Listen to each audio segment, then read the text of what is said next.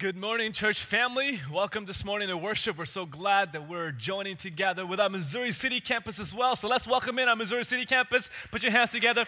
We get to be one church in multiple locations, and what a joy to take the good news of Jesus all around our region and all around our world. It's amazing people who tune in online and watch throughout the week, and what a blessing we get to be to those around us. My name is Libin Abraham, and I get the joy of being the campus pastor at our Missouri City site. And if you're new or visiting with us, we say welcome and welcome home. We hope that we can walk with you through the journey of life that you're on and help you take that next step to wherever God is leading you to. I want to share a story that I heard about a 7-year-old boy who asked his dad a very interesting question. He asked his dad, "Dad, how much do you make an hour?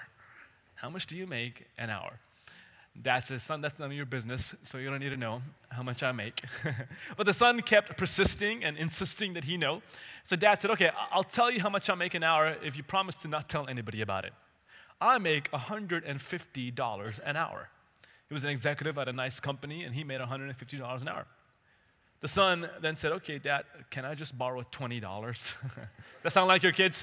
Can I just borrow $20? And Dad said, "Son, all you do is want to borrow money. Go to bed. Go off to bed." And the son just ran and went to bed. About an hour goes by, and the dad feels badly about what happened. And he said, "Okay, I should probably go check on my son." So he goes to his room and knocks on the door and said, "Son, what do you need? Tell me what you need, and I'll see if it's worthwhile, the $20, and I'll give it to you if you need it." The son ran across his room and got his piggy bank and started shaking out every dime in his piggy bank. And it came out to $130. It's a lot of money for a 7-year-old boy. $130. And the dad says, "Son, you've got a lot of money here. Surely this is enough for whatever you need."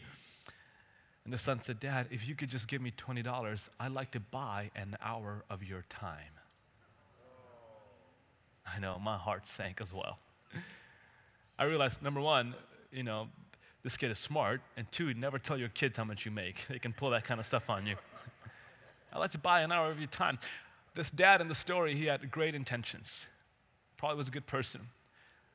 But at the cost of the best things in his life, he overcommitted to the good things, to the demands of life, work and life. 20 years ago, you could come home from work, but now with accessibility to everything, Wi-Fi, internet, personal phones, cell phones, you don't come home from work, work comes home from you. And actually, you're feeding information all the time, news, social media, to where the boundary lines around our home and family, around the things that matter, are oftentimes blurred. And in that moment, we leave open to great danger the things we hold dearly to. So last week, we started a 3-part series on boundaries, how it is that we set boundaries in our life. And we define boundaries like this. Boundaries are limits that define and protect at least 3 things. They define and protect your identity, purpose, and responsibility. Who you are, the essence of your being, your purpose, that thing that God has called you to. He has called you for this purpose in life. The responsibilities of life that He has called you to steward, identity, purpose, and responsibility. And we said this last week that healthy lives require healthy limits. Healthy lives require healthy limits. God, from the very beginning of time, instilled certain parameters and boundaries for the world to function, for people to function, for them to be healthy, because He knew that we could not be healthy, we could not live out the life of meaning, joy, and purpose that He has called us to without healthy limits. The consequences are severe: compliance, avoidance, being controlled, controlling other people. It matters to have good boundaries in your life. King Solomon, who was very wise, the son of David, struggled with boundary issues. One bad decision to listen to terrible counsel led to the splitting up, the tearing apart of the nation of Israel into 2 kingdoms. One decision, one crossing a boundary that was not good for the country, set aside, tore apart the nation.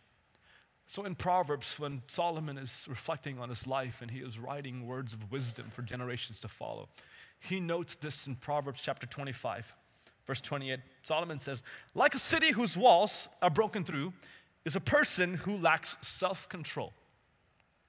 Like a city whose walls are broken down, tear apart, is a person who lacks self-control. In ancient times, there was a literal wall that protected a city before Air Force and aircrafts and modern day technology. The only protective means for your city was a wall. It was a defense mechanism. It kept the enemies out. It kept bad people from coming in and good things from leaving out your city. Without a wall, your city was wide open to all kinds of danger. The people, the inhabitants of the city were in great danger. A city wasn't complete until a city had a wall, because a city wasn't safe until a city had a wall. And once you were within the boundary wall of a city, you were obliged to follow the customs and rituals, the traditions of that city. Solomon describes your life, my life, as a city. Jesus said, you are a city on a hill. And a city must have good boundaries, good walls that protect what's inside of the city. And Solomon is saying, any moment you lack self-control, and you give up the control of your life, you give into the compulsion of others, the demands that other people make on your life, and you compromise your convictions, and you compromise your values, your faith, you are like a city without a wall. Anyone can come in, and anyone can take from you the things you hold dearly. And the people and the things you cherish are now in great peril. They are in great jeopardy because you don't have a boundary to protect you. This actually happened in 589 BC. The power of the world was Babylon. And in 589 BC, they laid siege on the city of God, Jerusalem. And for the next 2 years, they would tear down the wall of Jerusalem one bit by bit. They would take this wall down, and essentially, in 2 years, they would destroy the entire city of Jerusalem by destroying its wall. Enemies and neighbors of Jerusalem invaded the land, took whatever they wanted. They looted, they established their own tents there and established their life in Jerusalem because they didn't have a wall. The inhabitants of Jerusalem were taken captive to Babylon. But eventually, Persia overthrows Babylon, and people in Jerusalem are sent back home. And a lot of people do go home, but some don't. But even those that were home in Jerusalem, it didn't feel like home. It didn't feel like their land because there was no longer a boundary wall that said, this is home. There was no longer a means of protection for them. So every day they lived in fear and disgrace because they lacked a certain boundary. And for 152 years, there was no wall around Jerusalem.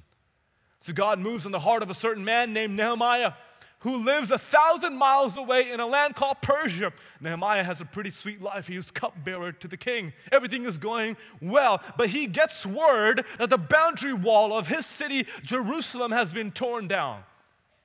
And he goes on a mission to build a boundary for the protection and safety of Jerusalem.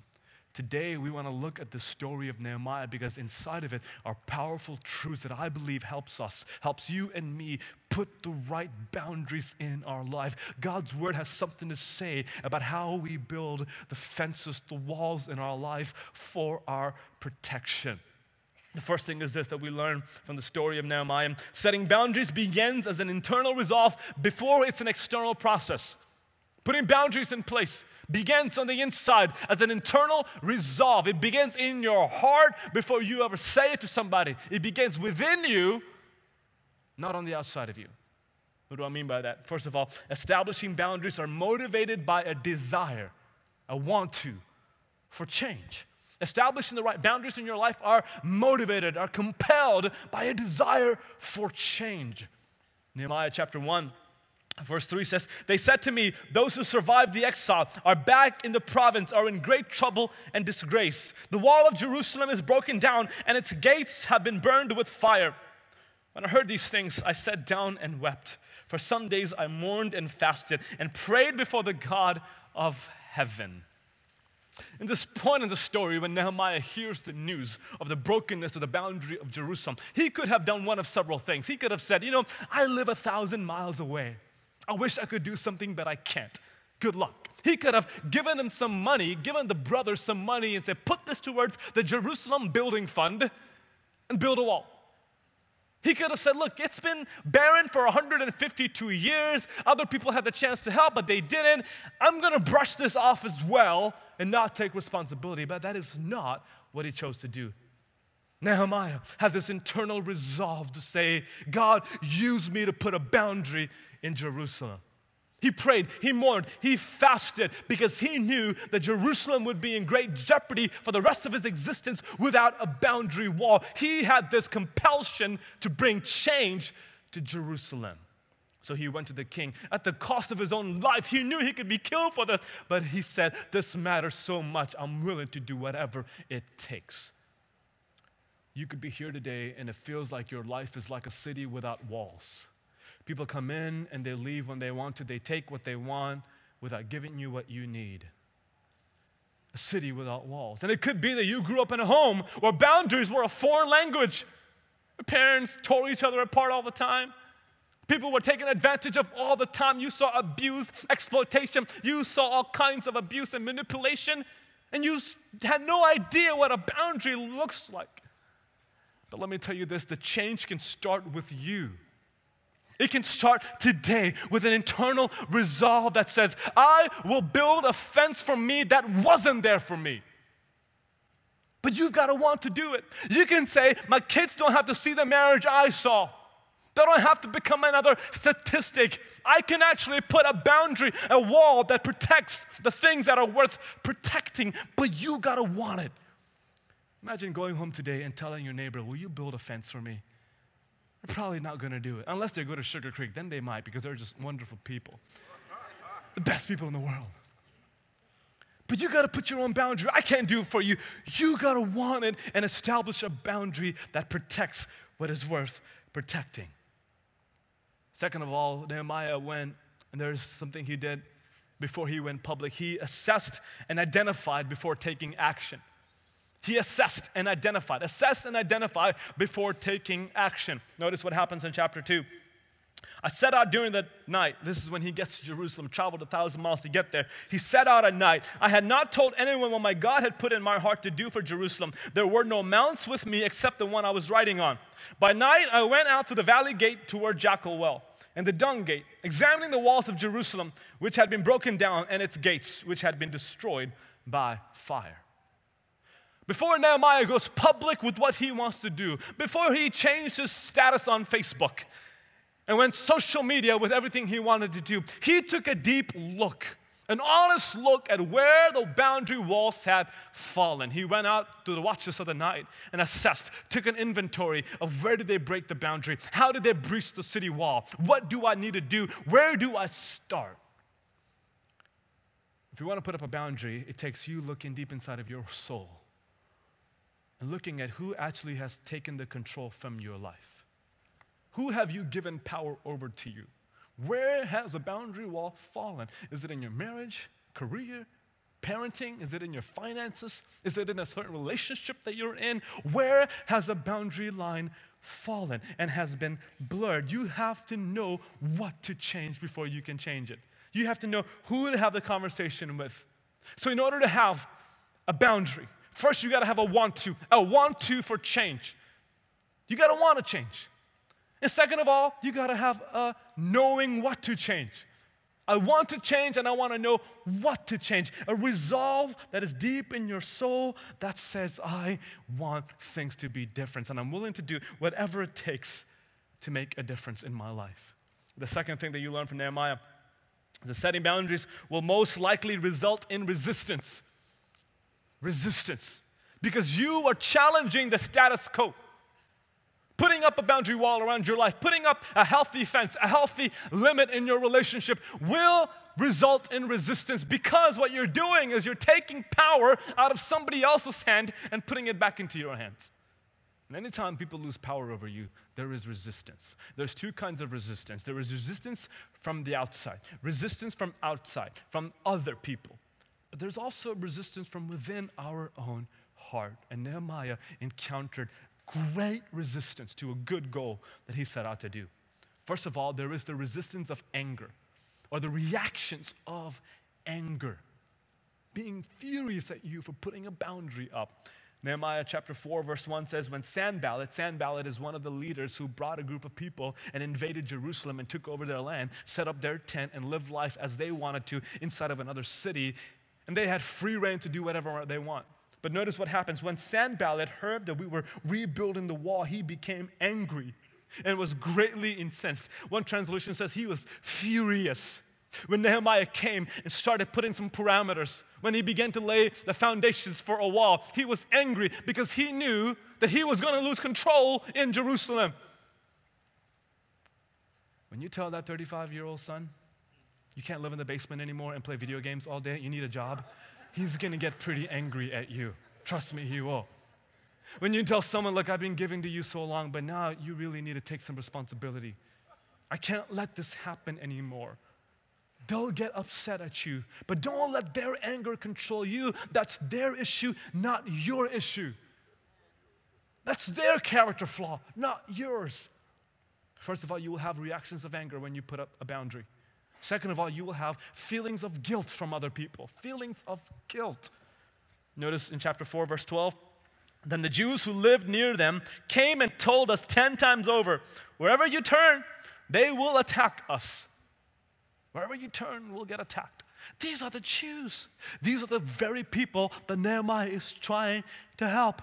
They have lived with the consequences of a boundaryless city for far too long, and they're saying, Nehemiah, we'd rather have a boundaryless city than have a healthy city. Because now we're in danger, and the danger is your fault because you came and you initiated this rebuilding of a wall. Our lives are in danger, and it's your fault. Guilt is one of the most powerful forces that people will use to control you. Guilt deceives you into thinking that someone else's happiness is solely tied to your actions, that you are fully responsible for their happiness and joy. See if you recognize some of these statements from people. How can you say no to me after everything I've done for you? If you truly loved me, you would do this for me just one more time. Sure, you can go. I'll just stay all alone by myself as always. How about this one? I thought you were supposed to be a really good Christian. I thought you cared about me. When you put up limits and healthy boundaries, people will say things, but you got to see it for what it is. They're meant to control you, to provoke guilt inside of you. Reactions of anger, feelings of guilt, and the last one is this placing of blame. Placing of blame. Proverbs says it like this in chapter 19, verse 3. People ruin their lives by their own foolishness, and then they are angry at the Lord. Haven't you seen that? People make their choices, their decisions, their foolishness has led to the ruin of their life, but then what do? They hold a fist at God. How could you do this? Or they hold a fist at the church or their family members or at you and say, you allowed this to happen when it was their responsibility and their choices.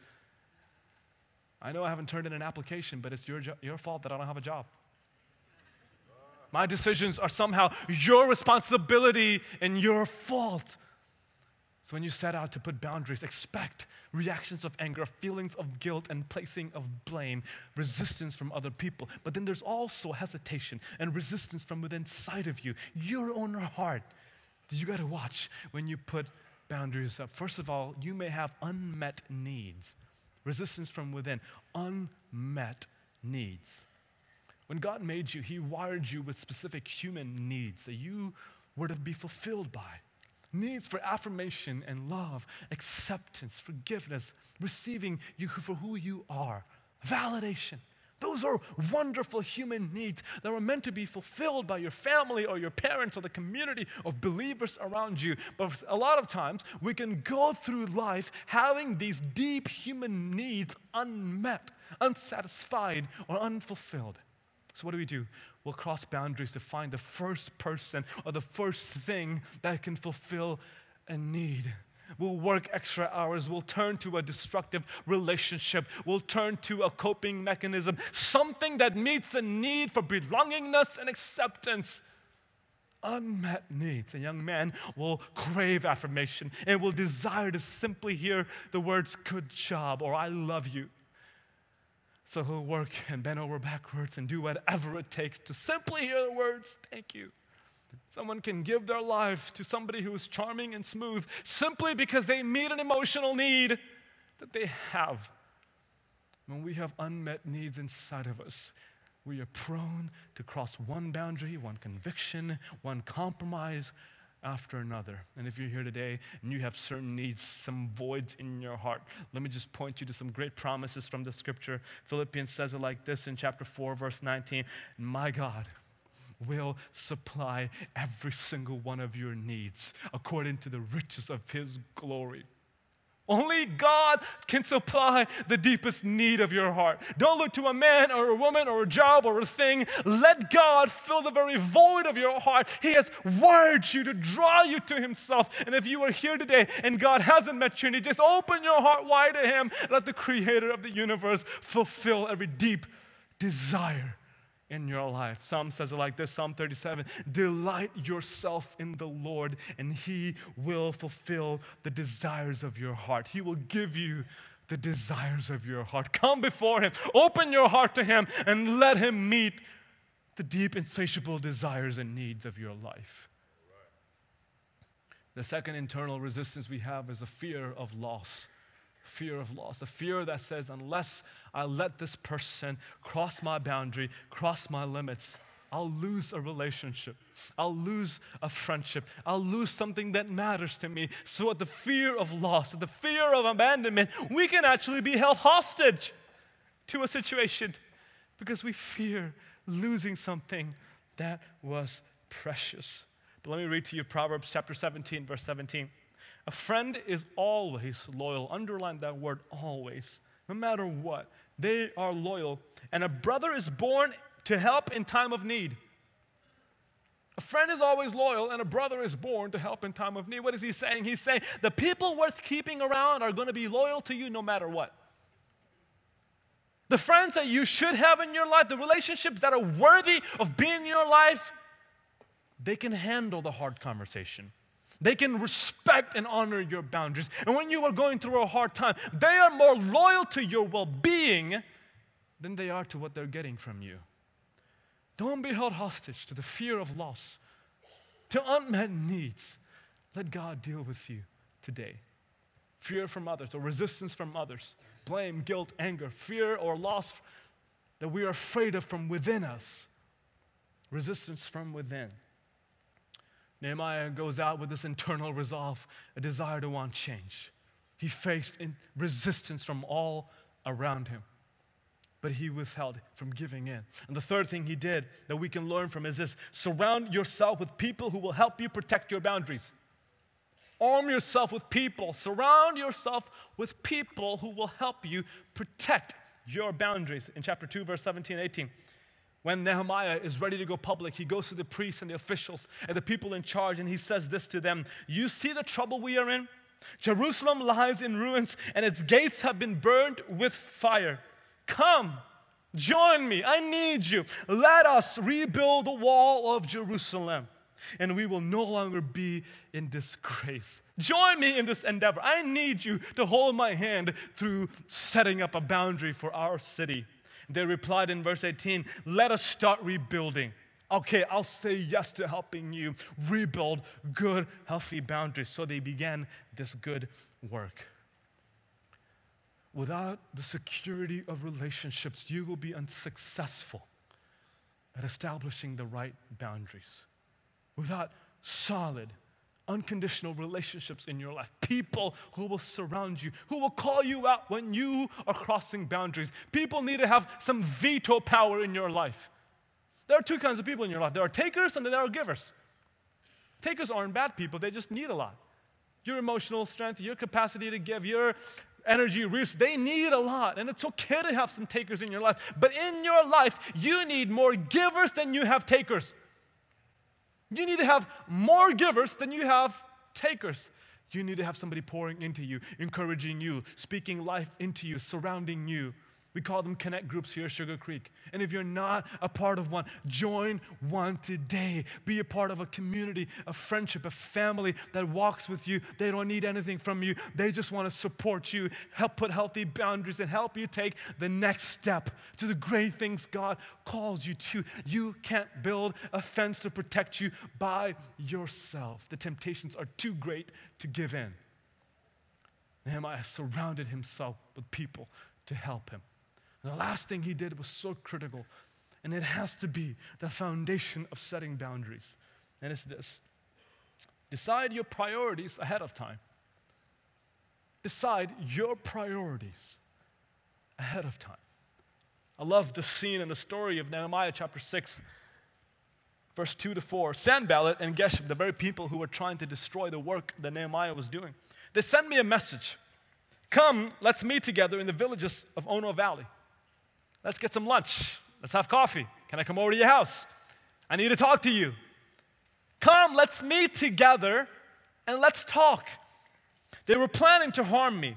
So I sent messengers to them saying, I am doing important work and cannot come down. That's a great verse. Some of you need to copy and paste that and hit send on your phone. All right, if you're a little bit shy, just send them the reference. Nehemiah 6:3. Read this. This is what I have to say to you. Nehemiah tells these people, I am doing important work and cannot come down. Why should the work cease while I leave it and go down to you? 4 times. They kept calling me. They kept texting me. They kept sending flowers my way. 4 times. They sent me the same proposal, and every time, I gave them the same reply. I didn't compromise. I could have. I didn't compromise. I gave them the same important message. I'm doing important work. If I was Nehemiah, I think I would have caved to this pressure because these are the people that are causing tension. I would have thought to myself, hey, this could actually help the situation, but I'm glad he was a lot smarter than me. That's why he's in the Bible and I am not, okay? Nehemiah saw right through this temptation to give into the urgency. And rather, he gave into what was important. He put priorities in place and he said, this matters more to me. Bottom line is that boundaries are simply priorities. Priorities outline your boundaries. You got to know what your priorities are ahead of time before you know what your boundaries are. Priorities create, they protect, they define boundaries. Priorities answer the questions, what matters more to me? Or what matters the most to me? What would I not want to leave? And go to something else because this matters the most to me. Here's a few statements I want to give you about priorities, and I want to close with an illustration. Priorities lead you to choose what is important over what is urgent. They lead you to choose what is most important, not what is urgent. A lot of times, urgency can mask itself as importance. A lot of demands, a lot of emails, a lot of texts and calls, but not everyone should get the same time from you or the same response. Know what is urgent and what is important. Give yourself to what matters more. Second of all, priorities give you permission to say no for the sake of a more worthy yes. Priorities give you permission to say no at the sake of a more worthy yes. When you say no to overworking, you're saying yes to spending more time at home. When you say no to overspending, you're saying yes to generosity, to being generous to other people. When you say no to overeating, you're saying yes to a better health. Missouri City, I don't know how it is there, but it's kind of quiet in here when I said that one. When you say no to temptation, you're saying yes to trust. When you say no to pornography, you're saying yes to purity. Every no you say is connected to a more worthy yes. Saying no to one thing gives you a greater capacity, gives you the permission to say yes to something far better, something that deserves your time and energy. Every no is connected to a better yes. The second one, I think I might have overlooked this one. Priorities keep in mind long-term goals rather than immediate gains. Priorities keep in mind long-term goals rather than immediate gains. They look at the future and say, what do I want to be remembered for? What's going to matter in 40 years? Yes, this opportunity looks great right now, and I could actually have an upper leg in the organization or an upper hand at that promotion, but will it really matter in the long run? Is it what I want to be remembered for? You have to choose today, right now, what you want to celebrate later. You have to decide now what you want to celebrate tomorrow. A lot of us have an idea of what we want tomorrow and our future to look like, but your future is dependent on what you choose now. Establish your priorities. Reorient your life to what you want to celebrate 30, 40, 5 years from today. Priorities lead to long-term goals, not immediate gains. And the last one is this. Godly priorities will decide what you do based on who you are or who you want to be. Godly priorities will lead you to decide what you do, how you spend your time and money based on who you are or who you want to be. Who you are is far more important than who you want, or who you are is far more important than what you do. Grab a hold of this. An unhealthy boundary says that what I do determines who I am. An unhealthy boundary says, what I do determines who I am. So you'll do more, try harder, trying to achieve and become something by doing more, and you'll cross boundaries thinking that your identity follows your action, that what you do determines who you are. But that's not how God lays it out. God actually says to us, who you are determines what you do.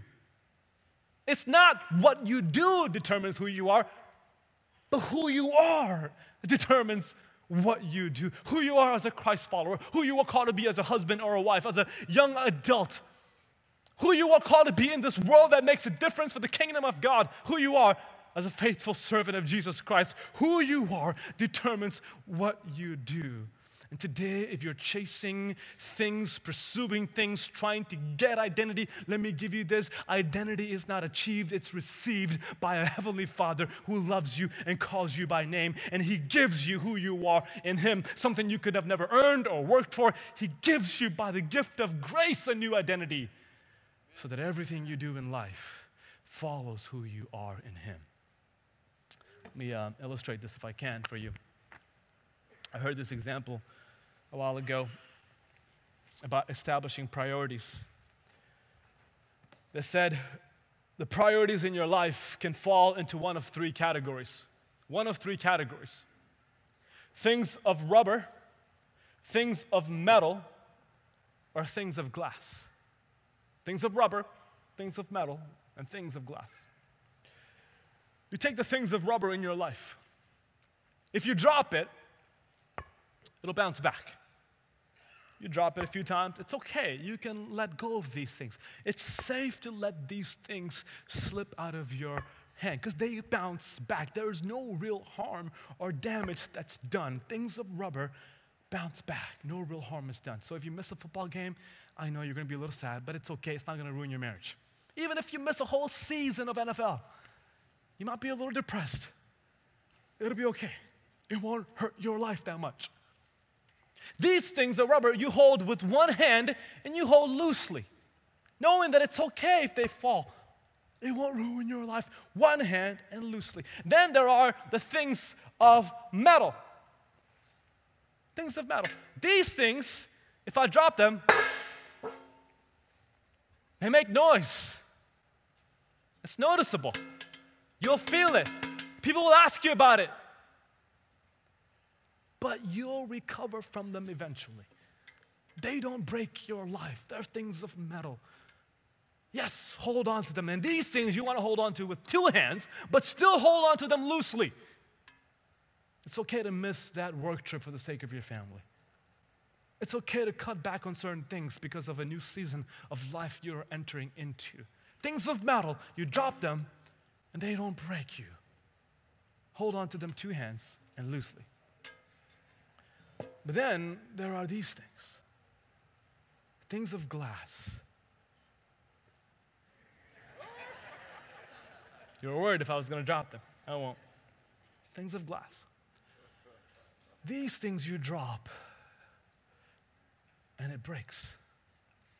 These things you drop and it affects you in the long run. They fall apart, they shatter. And it's so hard to put back together. You can try gluing it. It might look okay for a while, but it's not the same. You put some water in this bowl and I've just glued it back together, it's going to leak. It doesn't have the same strength anymore. It's not the same anymore because I've broken it. These are the irreplaceable things of life. Irreplaceable things of life. It won't be the same if you drop these. Don't let these things slip out of your hand. So these things you hold with two hands and you hold tightly. You hold carefully and delicately. You hold them with everything you have. You don't want to drop these things in your life. They're irreplaceable. For me, my faith, my intimacy with Jesus, me being on my knees every day before God, my faith in Christ, my relationship with Jesus is irreplaceable. I don't want to let that fall through the crack. My marriage to Stacy is irreplaceable. I want to give her everything I have. I want to build our intimacy and our faithfulness and our trust. I want to be found faithful to her as long as I live. My investment in my 2-year-old girl, it matters. It's irreplaceable. I want to, as a dad, meet every need that she has, that I'm called to meet. That way she knows who she is. She is confident in her identity. That's irreplaceable. My calling to ministry is irreplaceable. I can't let that drop in my last breath. I want to be found faithful, full of integrity, full of trusting God, and living a life that honors Him so that I hear the words, done, well done, son, well done. You've given God glory through what you've done. Those are irreplaceable things. I can't tell you what is in this category for you. Only you can decide that. But I bet your marriage is something you don't want to drop. Your faith, your relationship, don't let it slip. Your investment of time in children, your investment of energy in your purpose, your calling, don't let them drop. They're the things of glass, things that are irreplaceable. See, a lot of times we hold too tightly to the things of rubber. We hold on to them with everything we've got and we refuse to let them go. All the while, we hold loosely to the things of glass. Today, your priority says, I'm going to get a fresh grip on the things that are worth protecting. I'm going to loosen the things that are okay to slip in my life. Priorities outline your boundaries. You can't set a boundary without the right priority. So Nehemiah fights off the resistance from outsiders and insiders. Has this resolve that says, God, I want things to change in Jerusalem. I'm not okay with no boundaries in my city. Gathers a troop around him. They go to work. Has his priorities set and is focused. And guess what? The wall is finished in 52 days. Record time. You know what's amazing? This wall stood for generations. It was a clear boundary in Jerusalem. And 4.5 centuries later, Jesus Christ himself enters in and out of this wall. He comes into this city that could have only existed because it had a boundary wall around it. Because God was not just building a wall, He was building a people that He would be a part of. What am I saying?